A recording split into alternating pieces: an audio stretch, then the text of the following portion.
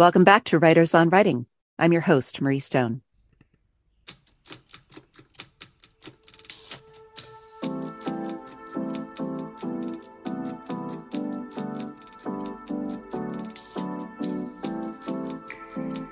Kelly McMasters is an essayist, professor, and former bookshop owner. She is the co-editor of Wanting, Women Writing About Desire, and the anthology This Is the Place, Women Writing About Home. Her first book, Welcome to Shirley, a memoir from an atomic town, was listed as one of Oprah's top 5 summer memoirs and is the basis for the documentary film The Atomic States of America, which was a 2012 Sundance selection. Her essays, reviews, and articles have appeared all over the place, but the New York Times, the Washington Post Magazine, the Paris Review, Tin House, elsewhere. She holds an MFA in nonfiction writing from Columbia School of the Arts and is the recipient of a Pushcart nomination and an Orion Book Award nomination. Kelly has spoken about creative nonfiction at TEDx and elsewhere. She has taught at Franklin and Marshall College and is the undergraduate writing program journalist graduate school at Columbia University. She is currently an associate professor of English and director of publishing studies at Hofstra University in New York. Today, we're talking about her latest, The Leaving Season, a Memoir-in-Essays. And in that context, we'll talk about the essay form in memoirs and what makes them successful. We'll chat about the role of memory in memoir, about metaphor and symbolism in essays, about rendering place and other crafty topics. We'll dissect a few of these essays. We'll also talk about the business of writing and what it takes to be a working writer today, and much more. Once again, a quick reminder to visit our Patreon page. Up there, we have special tips and perks to our patrons. Kelly McMasters is up there sharing some of her favorite writing exercises for writers. So hopefully the show has boosted your writing in some way and given you some useful advice. If so, look for us there. You can see all the benefits by visiting patreon.com/writersonwriting. We also invite you to leave a review of our show on Apple or wherever, however you consume your podcasts. That brings new listeners to the show and helps us out too. All right, on with the show.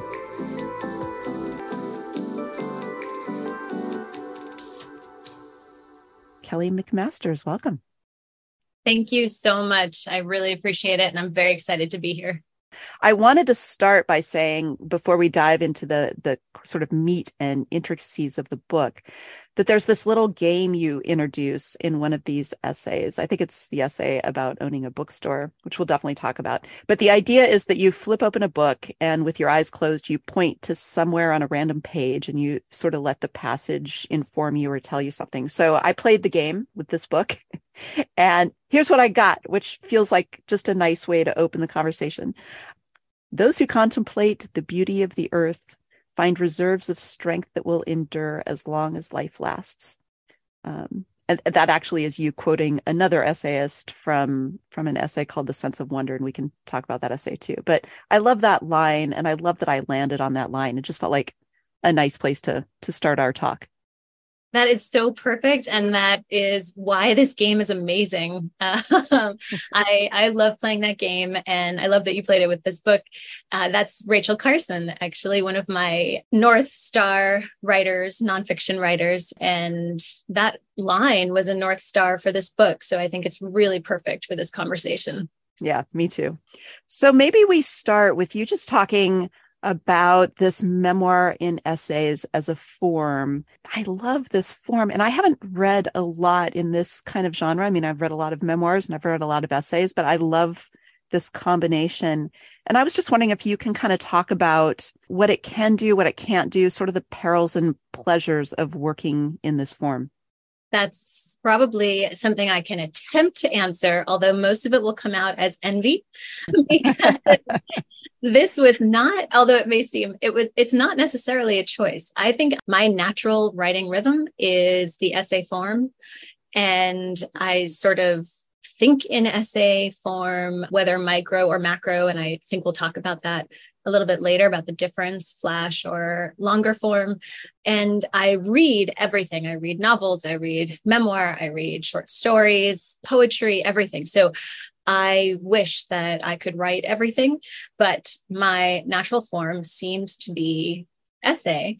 And luckily, I adore it. I grew up in a house where there were books for sure. And there was a kind of halo around academia, mostly because it wasn't something much of my family experienced. It was aspirational.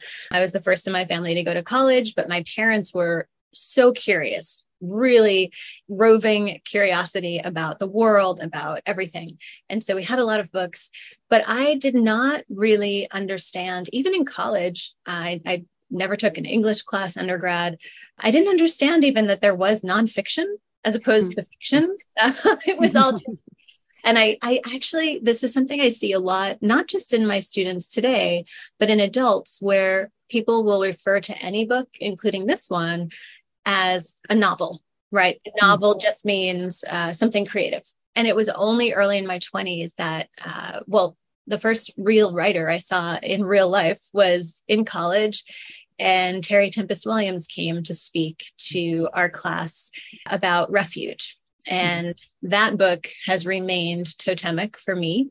It was such a pleasure to include one of her pieces in an anthology a few years ago and work with her.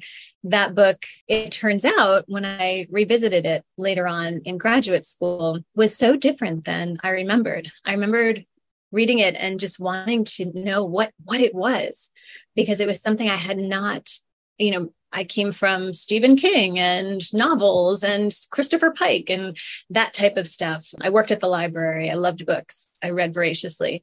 Classics, things like that. And here's this book that's true, is mixing nature and science. Some chapters are a page, some chapters are 20 pages. I didn't understand.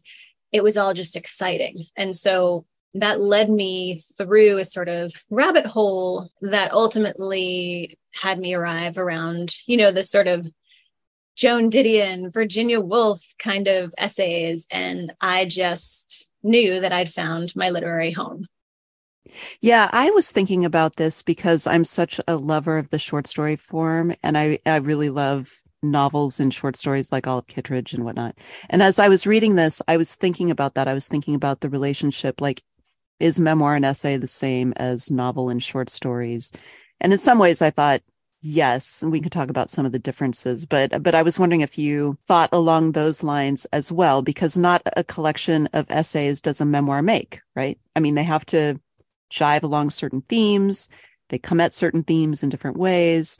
Tell me a little bit about that, if you ever drew kind of that parallel between the novel in short stories and the memoir and essays. Absolutely. I think maybe the closest kin would be linked stories. I know that feels probably the closest to a memoir and essays, but I think you're right in the parallel. And I have, a lot of fiction writer friends who seem to identify themselves as one or the other, or even if they do both, they feel like they are actually a short story writer who also writes novels, or a novelist who sometimes writes short stories, right? I have a friend of mine who's a very serious hair colorist. And she said, you want to go to two different people for your hair, because there are hair colorists and there are hair cutters. And there are, yes. They're very specialized once you get into it. And I think that's a good example from the outside, where somebody might not, it's all hair, right? It's just the same. You're still working with one canvas. But I think writers, when you get to that canvas, it's the difference between, a 12 by 12 and getting an entire story in that 12 by 12, or a giant wall-sized 9 by 9 canvas, where 9 feet by 9 feet, where you're getting a world. You can fit in a universe. And I think for me, the difference is maybe, and I'm not saying this is for all essayists or all essays, but for me, when I approach the essay form as opposed to long form nonfiction, I enjoy it because it allows me to tinker in a way that I imagine if you lift the hood of a car, and I'm not a car person, so I'm hoping this is going to work. If you lift the hood of a car and you look at all of the different things that make it go, a memoir and essays is like, okay, now we're going to go into this little strange gear shift circular thing and interrogate this and look above it and under it and inside it. And then we're going to come back out and go into this tube over here. What does this do? What goes in here? And then come back out of it and then go back into it. And I think the essay form allows for a different type of layering, which to me felt very natural when thinking about the concept of leaving, the concept of marriage, really, and the idea that as you leave things, you're leaving behind these ghosts that will follow you throughout, but nothing ever goes away entirely. And so I feel like a novel or a memoir, you're on the other side and you're in the driver's seat and you're just turning the key and making it all run at once. Does that make sense? Yes. I love that you speak in such wonderful analogies and symbols, because that's exactly what these essays did. And it's fun to listen to you talk the way you write, which is, yes, why don't you let's look at this analogy. Yeah, the only other note that I would add to that in the difference between the essay and the short story is that short stories always end so a little bit ambiguously, right? Like you're left with a feeling, but you don't quite know what happened. I feel like you can't really do that in essays, and maybe you can correct me if I'm wrong, but essays feel like you need to have some understanding of what happened non-fictionally like I feel like these sort of were self-contained worlds, and I understood what happened by the end. Like it landed on a very solid note, whereas short stories end on sort of a ethereal note, if that makes sense. It does. Yes. And I agree completely. I think my first book was a book of essays in disguise. I remember when I worked on it, I approached each chapter very individually. And it was a very different type of book, much more reported and environmental science. And the one main note that my agent, who's an amazing critic of both nonfiction and particularly fiction, she cut her teeth on selling short stories and novels. And I was her first nonfiction client. And I remember she said, after she read the first draft, she said, when you get to the end of these chapters, you close each chapter. And I think you need to read some novels and watch the way that novelists connect the last sentence and use that empty space on the page between the last sentence of one chapter and the next sentence, the opening sentence of the next, and just to propel you forward. And I think it's because you're exactly right. What I was doing is, and not that everything is answered, usually you arrive at a different question, but it feels complete. It's in its orb, right? That part of the car is doing its one job, and then you move on to the next thing. And I think you're very right that in short stories, it's more ephemeral. I'm thinking of Lee Newman's book that just came out, and that I think is linked because it's Alaska, right? And the here and there you'll see hints and shades of characters who are in each other's orbit, and her openings, oh my gosh, but her endings do exactly what you're describing. And I think she's a master at short stories. So yes, I hadn't thought about it before, but I definitely agree with that. Well, this is a good chance for you to introduce the book in the collection in general, and kind of take us into the leaving season. And I forgot to count up how many essays there are. There like 15 or something. How many are there? Yeah, we ended with 19. I wanted a round number, but I couldn't make that happen. We wound up adding, cutting. It was a really interesting process, and 19 just is where it was. Yeah. So take us into a sort of how these coagulated together as a memoir, and what was on your mind. We'll introduce it from here. Sure. So I would say the heart of the book itself, physically, and the heart of the project was certainly the bookshop essay. In here, it's called The Bookshop, A Love Story. And it's an essay on its own, reformed, but the origin of that particular essay was a series that I wrote for the Paris Review Daily when Sadie Stein was there. And I had opened this sort of rural experiment. I was in the middle of rural Pennsylvania and really missing the literary life. And, I had a baby and a toddler and this sort of falling down farmhouse and a questionable marriage. And it felt like something I could, a last ditch attempt at making a life. And I think that for me also meant community. And the bookshop essays came out of, I don't know if I think this might be the first time I'm telling this story. I hope so.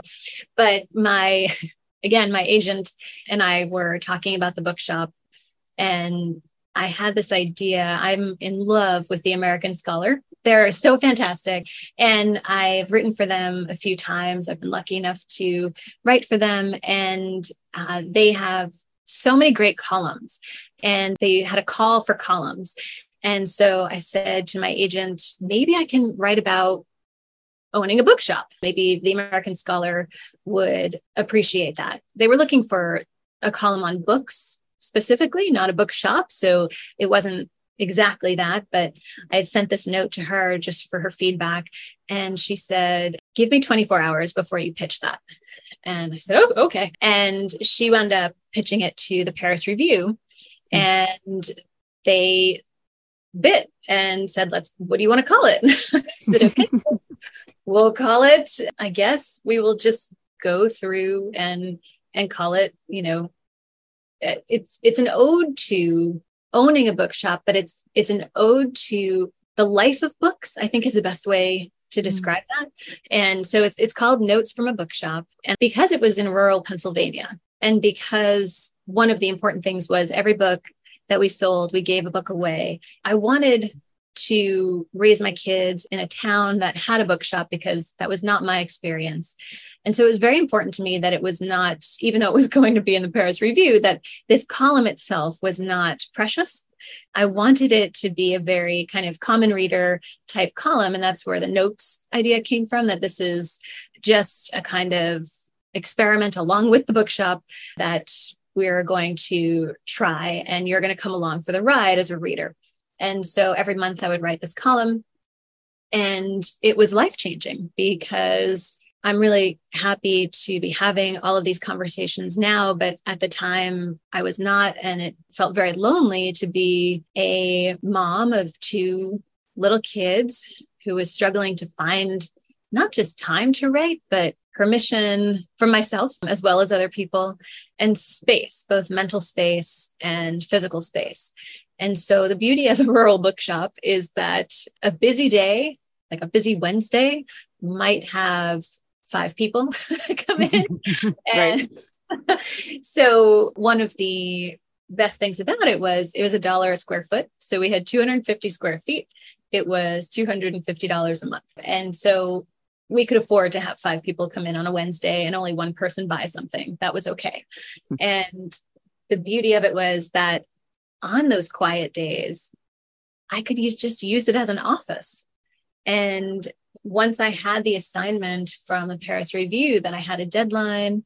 There was not much. It was, I think, maybe even $125 a column or something like that, but it was money.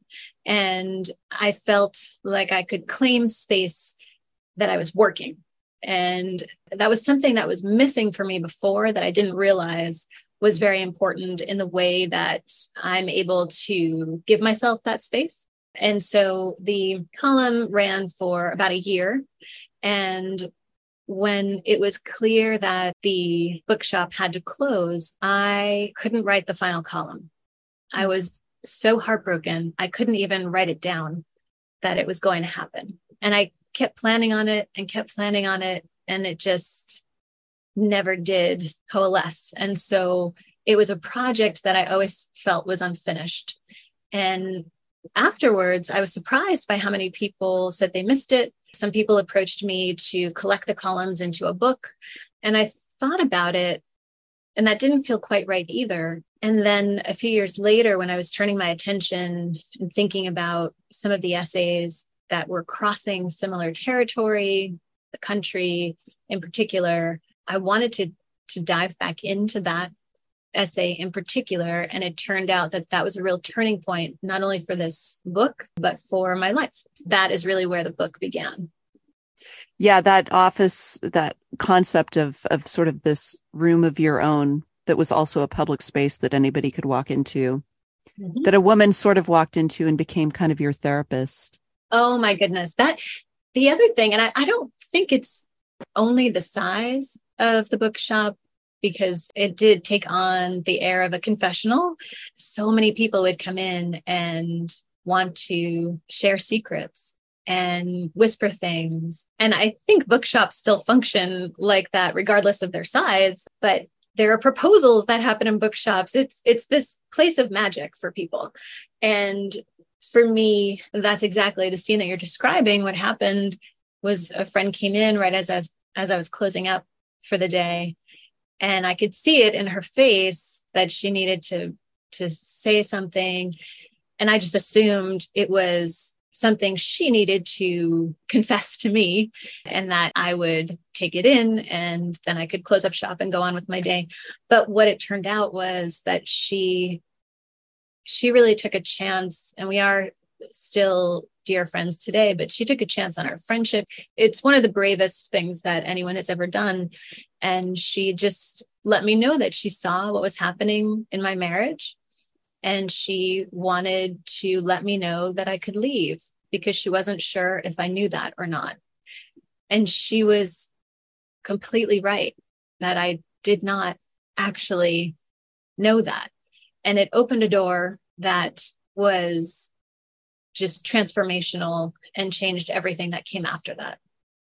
Such a great moment in the book. Yeah, we should say, so the book is divided roughly into sort of 3 sections. And before those sections start, there are a couple of essays that open the book. And I really love that you opened it with this essay called Home Fires, which is just so loaded, as all of these essays are so loaded. But it kind of starts at the end, and then we whipsaw back to the next essay, which really starts at the very beginning.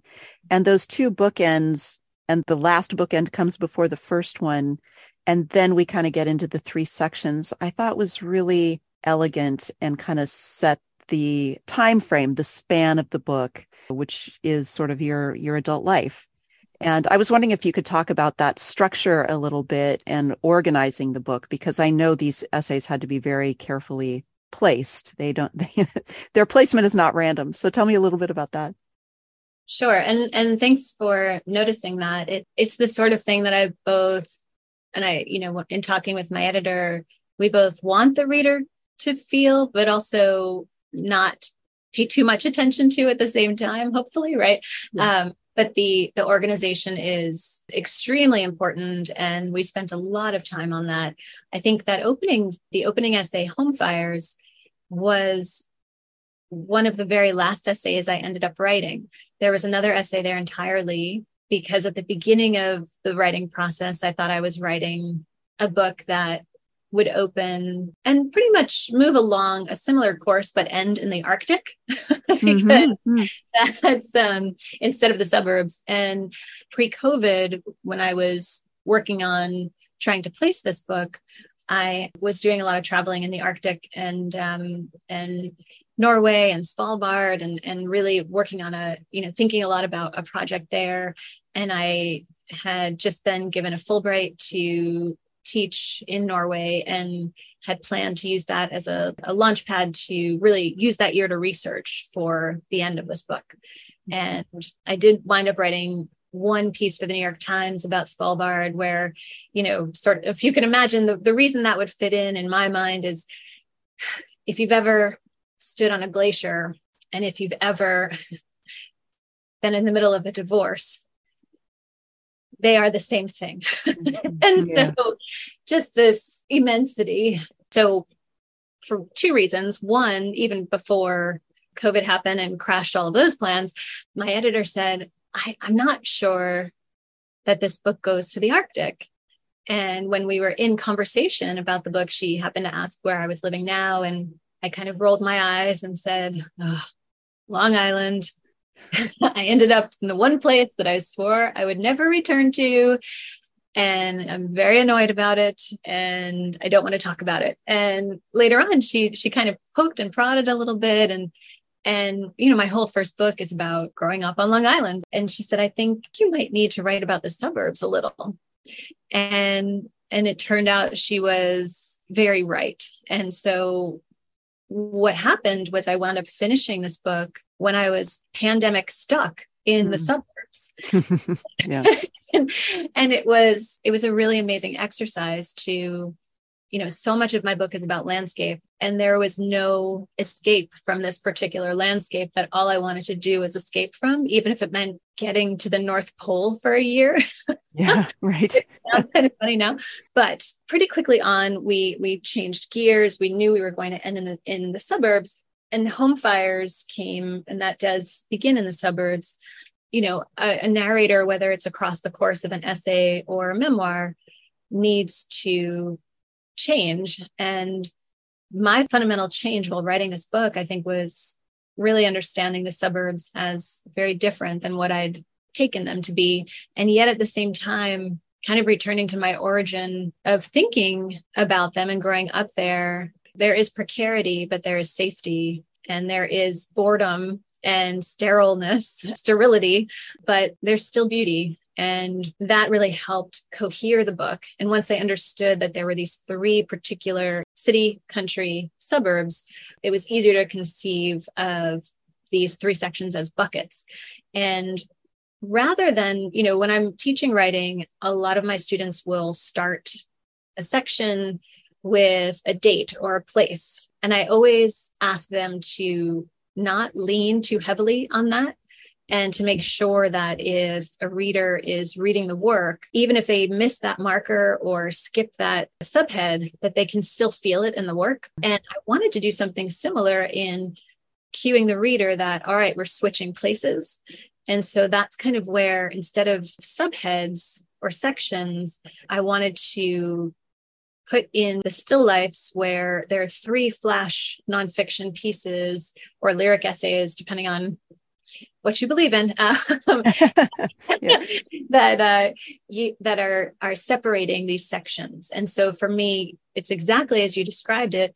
Here are the two kind of ending, beginning pieces, where Home Fires is why we're reading, why are we here, setting us on this journey, and then it delivers us into the city, but really into the intrepid and the foundation of everything that comes after. And then we've got these three sort of buckets. I imagine them almost as a triangle, where that little flash nonfiction piece is at the top and everything else, all of the other essays, sit below it. And it's almost like a photo book. I wanted those flash pieces to be purely sensory, to let the reader sink into where we are, remind them it's a different place. And I think so much of identity is wrapped up into where we are, what space we're inhabiting, who is around us.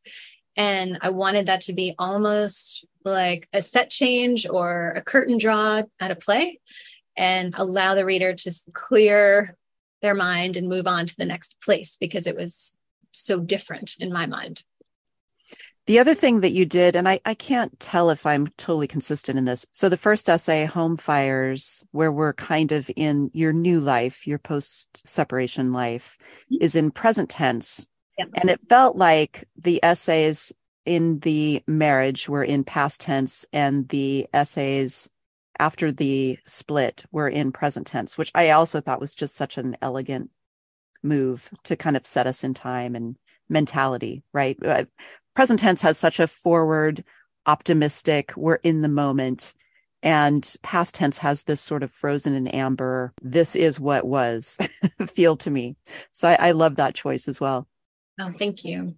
Yeah, a lot of this book is also just dealing with, or attempting to deal with, nostalgia and its relationship to memory really head on, and to try and cue that in the writing and with style and structure. And so I agree that tense is certainly one way to play with that. And we should say that leaving isn't simply leaving a marriage. I mean, leaving is such a bigger concept, which makes this such a universal read for everybody. It's leaving a job, it's leaving a life, it's leaving a city. So yeah, I feel like in lesser hands, this would be a memoir about divorce, but it's not, right? It's you elevated it to a higher level. I hope so. I wanted, to me, that was the litmus test in terms of the question you asked earlier, how to decide what essays make it. And each essay to me had some element of leaving. And you're right, some of them have nothing to do about leaving a relationship or leaving a marriage. And it's the leaving, the active part, the never endingness of it, the never knowing, was that the right thing? All of those things wrapped up into the moment that it occurs to you, I might need to leave. And again, exactly, a job, a place, a friendship. And then, oh my gosh, I'm going to say this out loud, which results in accountability. Then this is making it real. And then after that, it's making actual concrete plans and moving that forward. And a lot of people try to leave many things and do not, because it's really difficult. And I think there's so many reasons, and safety is another thread throughout this book, or the illusion of safety. Right. And as humans, we like to convince ourselves. I mean, ultimately, we are animals, and sometimes it seems safer to just be still. And in fact, jumping might be the safest thing.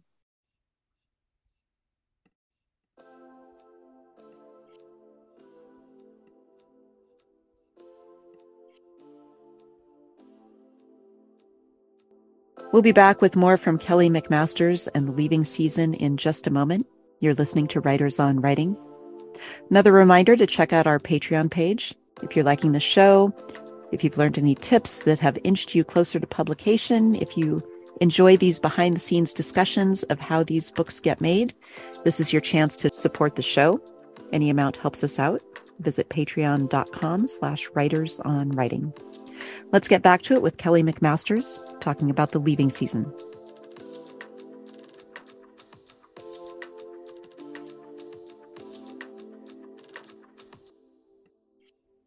Well, let's dissect a couple of these. We talked quite a bit about the bookshop. Maybe before we get to that one, we talk a little bit about, there's an essay that's probably a quarter of the way through the book called The Ghost in the Hills. And for some reason, I was hearkening back to Joanne Beard's The Fourth State of Matter when I was reading some of these essays, because they're about so many things. Right? There's so much going on.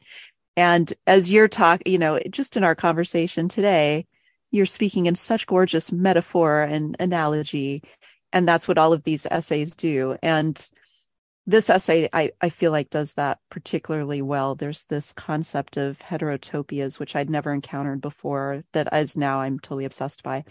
But there's a lot in this essay going on in terms of place and metaphor and characters and all of that. So I thought maybe we could just spend some time unpacking this one. So maybe you introduce it sort of generally, and then we can spin it back to its origins and pull it apart a little bit. But talk a little bit about the essay in general, and then we'll go from there. Sure. So it's funny, this was the trouble child of the collection, and it's called The Ghosts in the Hills. And for a long time, the book itself was called The Ghosts in the Hills. I think we made the right choice in calling it The Leaving Season, but this essay in particular just has a lot of special meaning to me, and I wrestled it like an alligator for so long, and I'm still not certain who came out on top. But in short, it's very landscape based, like many of these, and I wanted to introduce this landscape in a way that both paid homage to where we were, while also allowing my point of view as an outsider to be honest and also expansive. That's my hope. I think there's a glamour in both a glamour and a sort of reductive trap that happens when people, particularly from the city, take a country drive, right, and pass a bucolic farm and imagine what life there must be like. And then there's the reality. And I think we do that a lot too, when especially folks in the city, the pandemic was prime time for this, would escape, right? People use the word escape to the country because, having grown up in a service town to the Hamptons, there's a dividing line to the townies And I'm using that word because I grew up as a townie. And so it's not a pejorative to me. It's a banner of pride. And then there are the outsiders who like to think that they are inside. And the heterotopia aspect felt so perfect to introduce in this essay. And it came late. So this essay had been in a few different forms, but essentially what I wanted to show was my experience kind of crossing over from part-timer to full-timer, not saying that I ever made it to local, because that would be impossible even if I lived for 100 years there.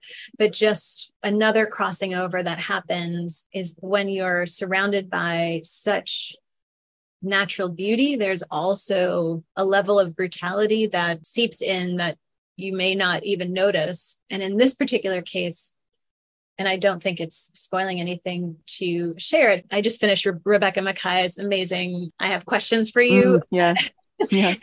This essay is not meant to be a suspense or a thriller essay, but Right.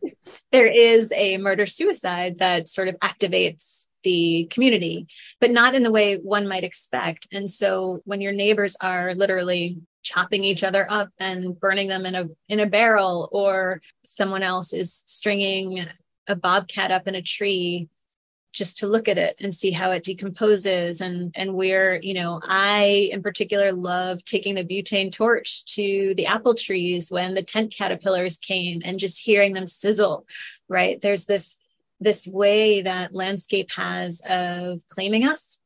And so the ghosts in the hills are sort of these layers of heterotopia, belonging, rules and customs, figuring out who belongs, whose stories get told, and ultimately what happens when the story is not at all what you thought. It's so funny you brought up the murder-suicide, because I actually forgot about that. And I was just thinking about a flag. Yes, I mean, this idea of, as we've alluded to all the way through, place is so potent in all of these. But I was also thinking of just like the politics of place and how shapeshifty you have to be to live in the city versus live in the country. And if you don't fit in, your life is going to be very rough, and you have to rely on these people. I mean, they are nobody's coming for you, as you point out in one of these essays. If you're in trouble, you're out there alone, man. Yep. So yes. Okay. So let's kind of unwind this then. So the heterotopia, which I would have assumed was sort of the organizing principle that you started with, actually came at the very end. Mm-hmm. So what in this came at the beginning? Okay. So I think that the opening of Truman Capote's In Cold Blood is one of the most beautiful pages ever written. Mm-hmm. And it has captured me for many years.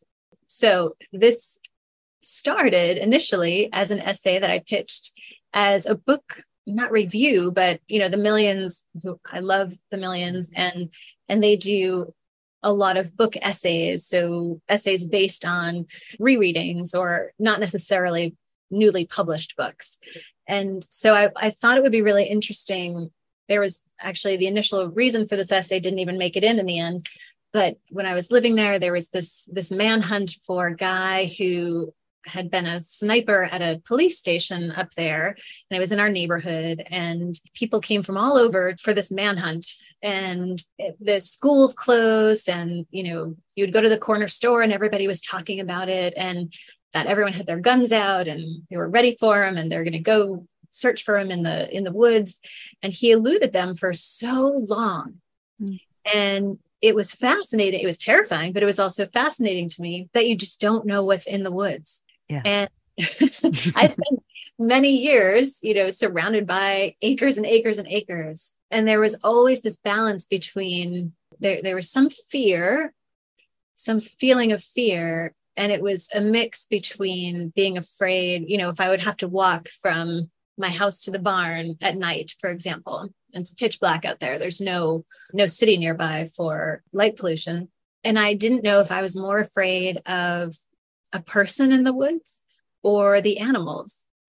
And I think that's part of the grappling here. And one evening I was driving home and I turned and there was this sweet little cemetery near a few dirt roads back from our house. And there were these glowy lights. And something I loved about that, and this is how it opens, is deer loved to sort of bed down on the graves.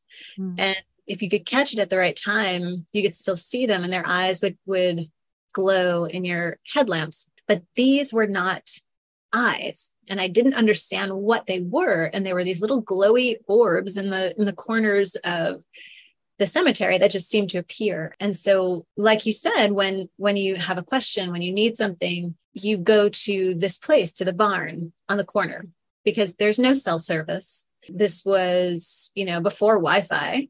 We were on dial-up at that point. Right. So, if you wanted to find somebody, we were miles. It's hard to really explain to friends now in the suburbs or then in the city how far out we had to drive 20 to 30 minutes if we needed milk or baby Tylenol. 30 minutes is a long time. And so you go to the barn, and if you need something, chances are they have it or they have the answer. And so I brought this question to them. I said, I think I'm seeing ghosts in the graveyard. And they quickly dispelled that and told me what it actually was.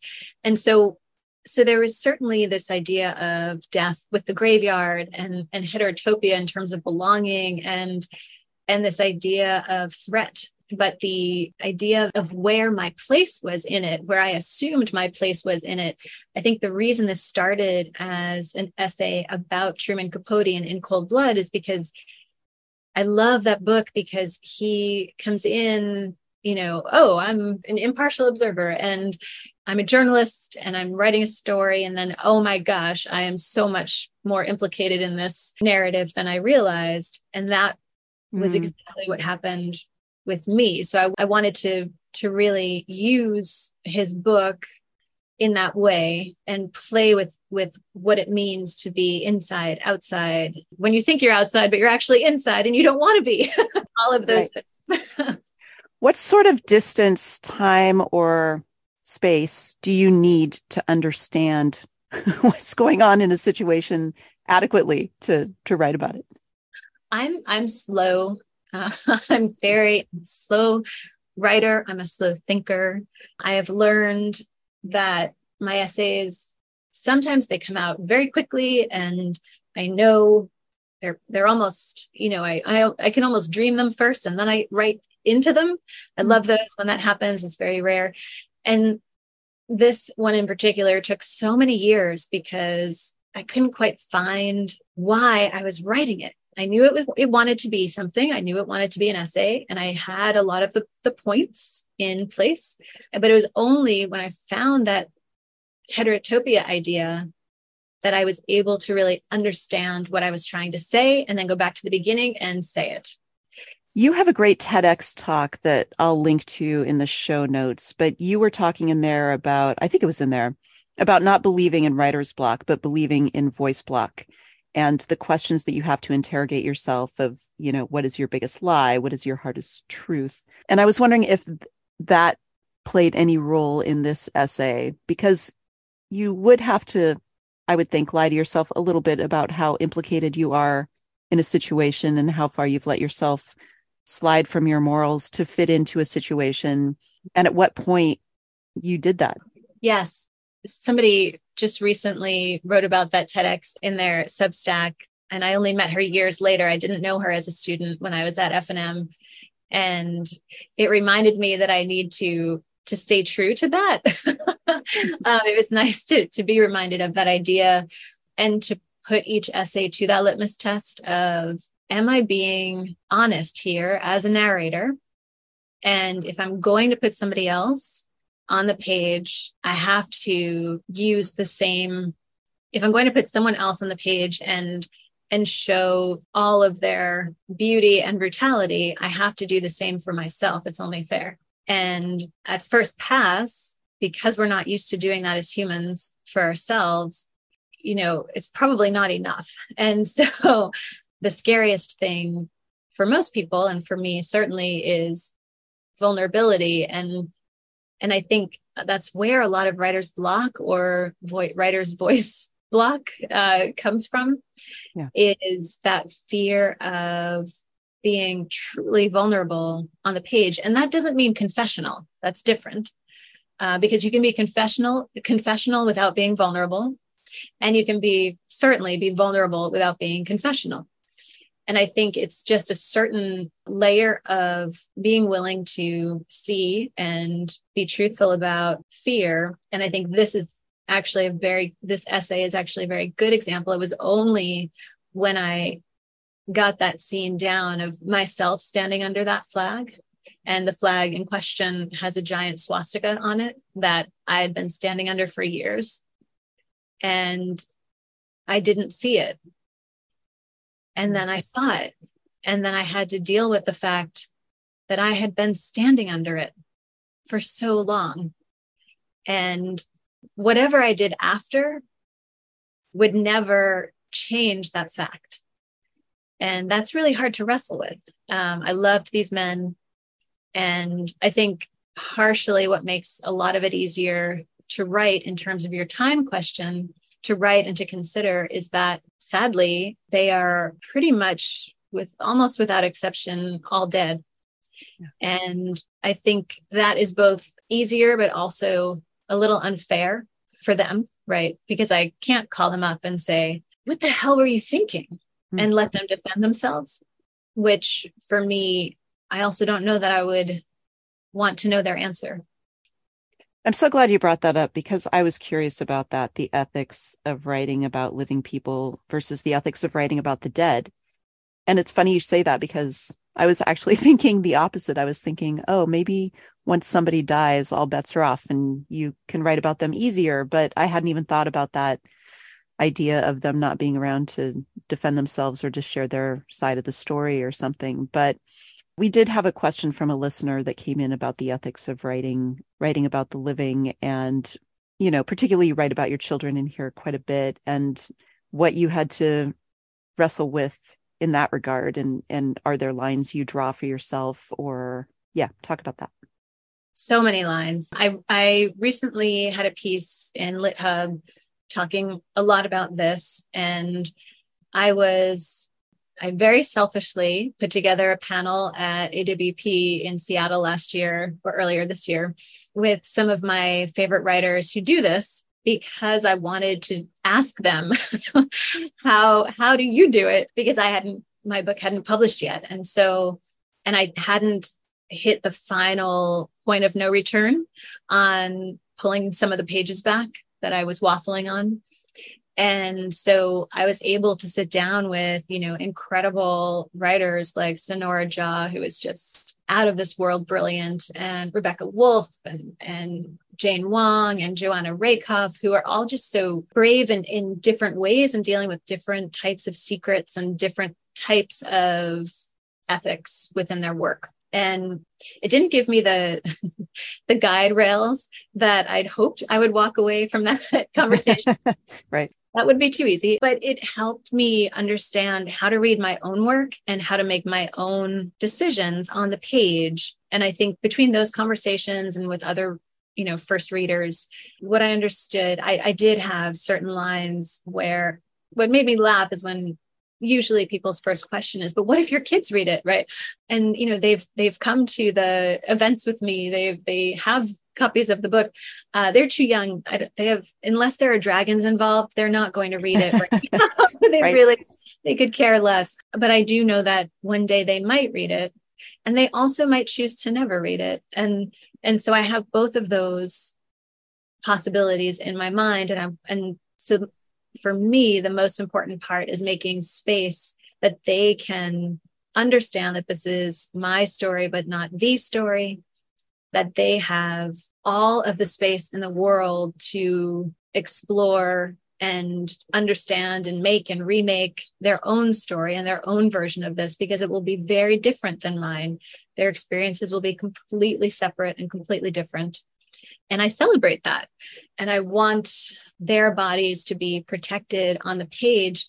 But something else I wrote about in that essay for LitHub was going to see Maggie Smith read from her new memoir, which has been lauded as a divorce memoir. So even though it sounds sometimes like a dirty word, I think, she does a beautiful job of turning that on its head. And she said, I spend so much more time parenting than I do writing. It wouldn't feel true to exclude them from the page. And so much of this book is about mothering. Yes. That if they weren't there, yes, what's the point? Right. So I think, I was very careful to never go into their heads or assume anything. And I hope anyway. And I know full well that later in our lives together, they may have lots of questions, but everything I wrote about, I've either spoken to them about or I'm ready to speak to them about. And you use no names. You use no names of your husband or your children. Exactly. I wanted to sneak in one other piece of advice I read from you, or you were relaying other advice you got that I thought was really great in the revision process, which is during your revision process, you should imagine your work on a stage and populate it that way. Does it have a setting and what can your audience see? And kind of if you can visualize it that way, because not all of us are visual writers. You had the benefit of living in a very visual house because I know your husband is an artist. Ex-husband was an artist. So maybe you're tuned towards visuals, but I thought that was a really nice piece of advice for those of us who don't think that way, to imagine our work up on a stage and what the stage would look like, or in a movie, what the setting looks like. So, because you're so great at setting, I thought that was good. Thank you. And I will say that advice came from Sam Friedman, who was a mentor and is a mentor and professor at Columbia Journalism School. And I took his class and taught with him for many years in the book seminar. And he is such a theater nerd. And his focus is narrative nonfiction, though he has written a memoir about his mother. And scene setting is so important in nonfiction. And I think character and scene and setting your scene on a stage, the possibilities are endless. You may want to have a black box stage where you only have the light shining on the narrator or on the person speaking, right? The one actor, solitary, with nothing else behind them.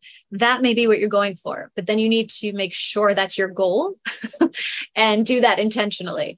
But so what I notice in certainly a lot of student writing is that they do that without, it's in their mind, but they forget sometimes to get it on the page for the reader, and the reader only knows what we tell them. And I will also say that while I'd like to think that I'm a visual person, I think one thing I certainly learned from my ex-husband is the ability to see and really see. And this is similar to that idea of the voice block, of understanding what you're actually afraid of, what your hard truths are. Is, you think you see something, but we see so little in our day-to-day lives. And what I write about is mostly domestic, small. I'm not writing about giant, dramatic flares usually. I love writing small, writing the daily, writing the domestic. And you have to really practice seeing, because when you're writing about something you do every day, caring for children or washing the dishes, right? You stop seeing it. And sometimes you stop seeing them. And so that practice is really important in order to then put that on the stage and make sure you're showing it to someone else. But you have to see it first. We didn't even get to talk about all of the living as a writer. The other thing I want to say about this book for writers is it really shows you what it's like to live day to day economically as a writer, and how much you have to be sending out, how much you have to be pitching, just cobbling together, as you say, this $125 column, how many of those it takes to economically support your life, how much you have to teach. So for the writers in here, there's a really nice, I don't know if it's nice, but a practical ribbon that runs through this book about what it takes to live as artists. Your ex-husband was an artist, you are an artist. If there's advice you can leave us with in that regard, just kind of making your life as an artist and as a writer. That'd be a nice note to end on. Thank you for bringing that up, because the economics is really important to me. My first book dealt a lot with poverty and sort of blue collar pride and the ways that worth or human worth is or is not valued, especially politically or in science, right? And again, in this book, I think similarly, poverty and fear, and whether that be, from a farmer or an artist, money is so important and such a driving factor for so many of our decisions. And for me, I always come at it pretty pragmatically. I don't have what's the best way to say this? I had a professor in grad school who said, if you really want to be a writer, there's only one thing you need to do, and that's marry a banker. Yeah. I'm not going to disagree with that advice, but that's not how I live my life.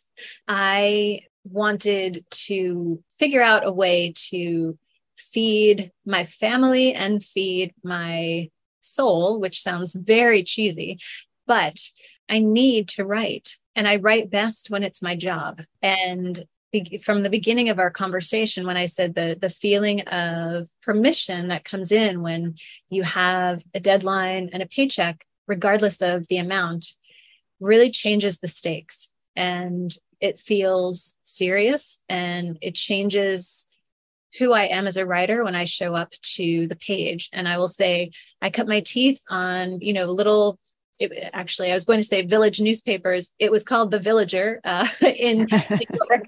And, I couldn't believe that when I pitched, I pitched something small first, and then I pitched something much, much larger. And the editor was like, go for it. I can't pay you anymore for a larger piece than a smaller piece, but if you want to keep writing, go for it. And that's how I learned how to write. And so it wasn't the money. It wasn't that, I was making more money for something larger. It's simply, there's the writing that we do in our journals, which is incredibly important. The writing we do, the sort of puddles that we're jumping in and pushing around as we work in revision land. And then there's the work that goes out.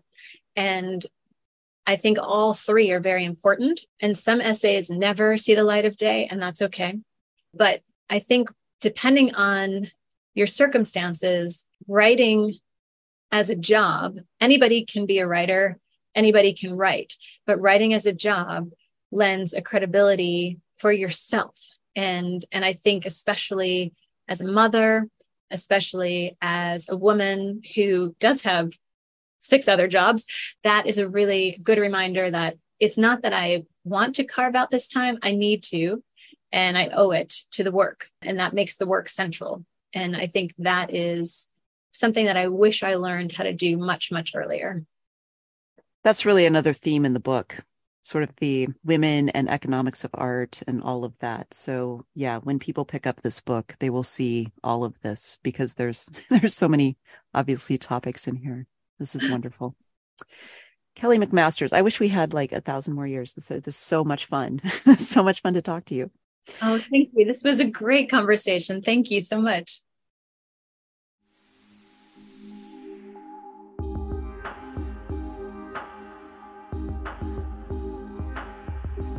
That was Kelly McMasters. The book is The Leaving Season. It's out and available now.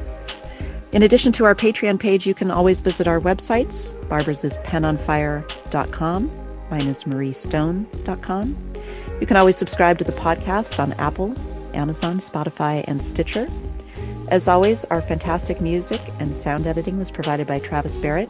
You can find him at travisbarrett.mykajabi.com. That's all the time we have for this week. Tune in next week. Thanks so much for joining me. Have a great day.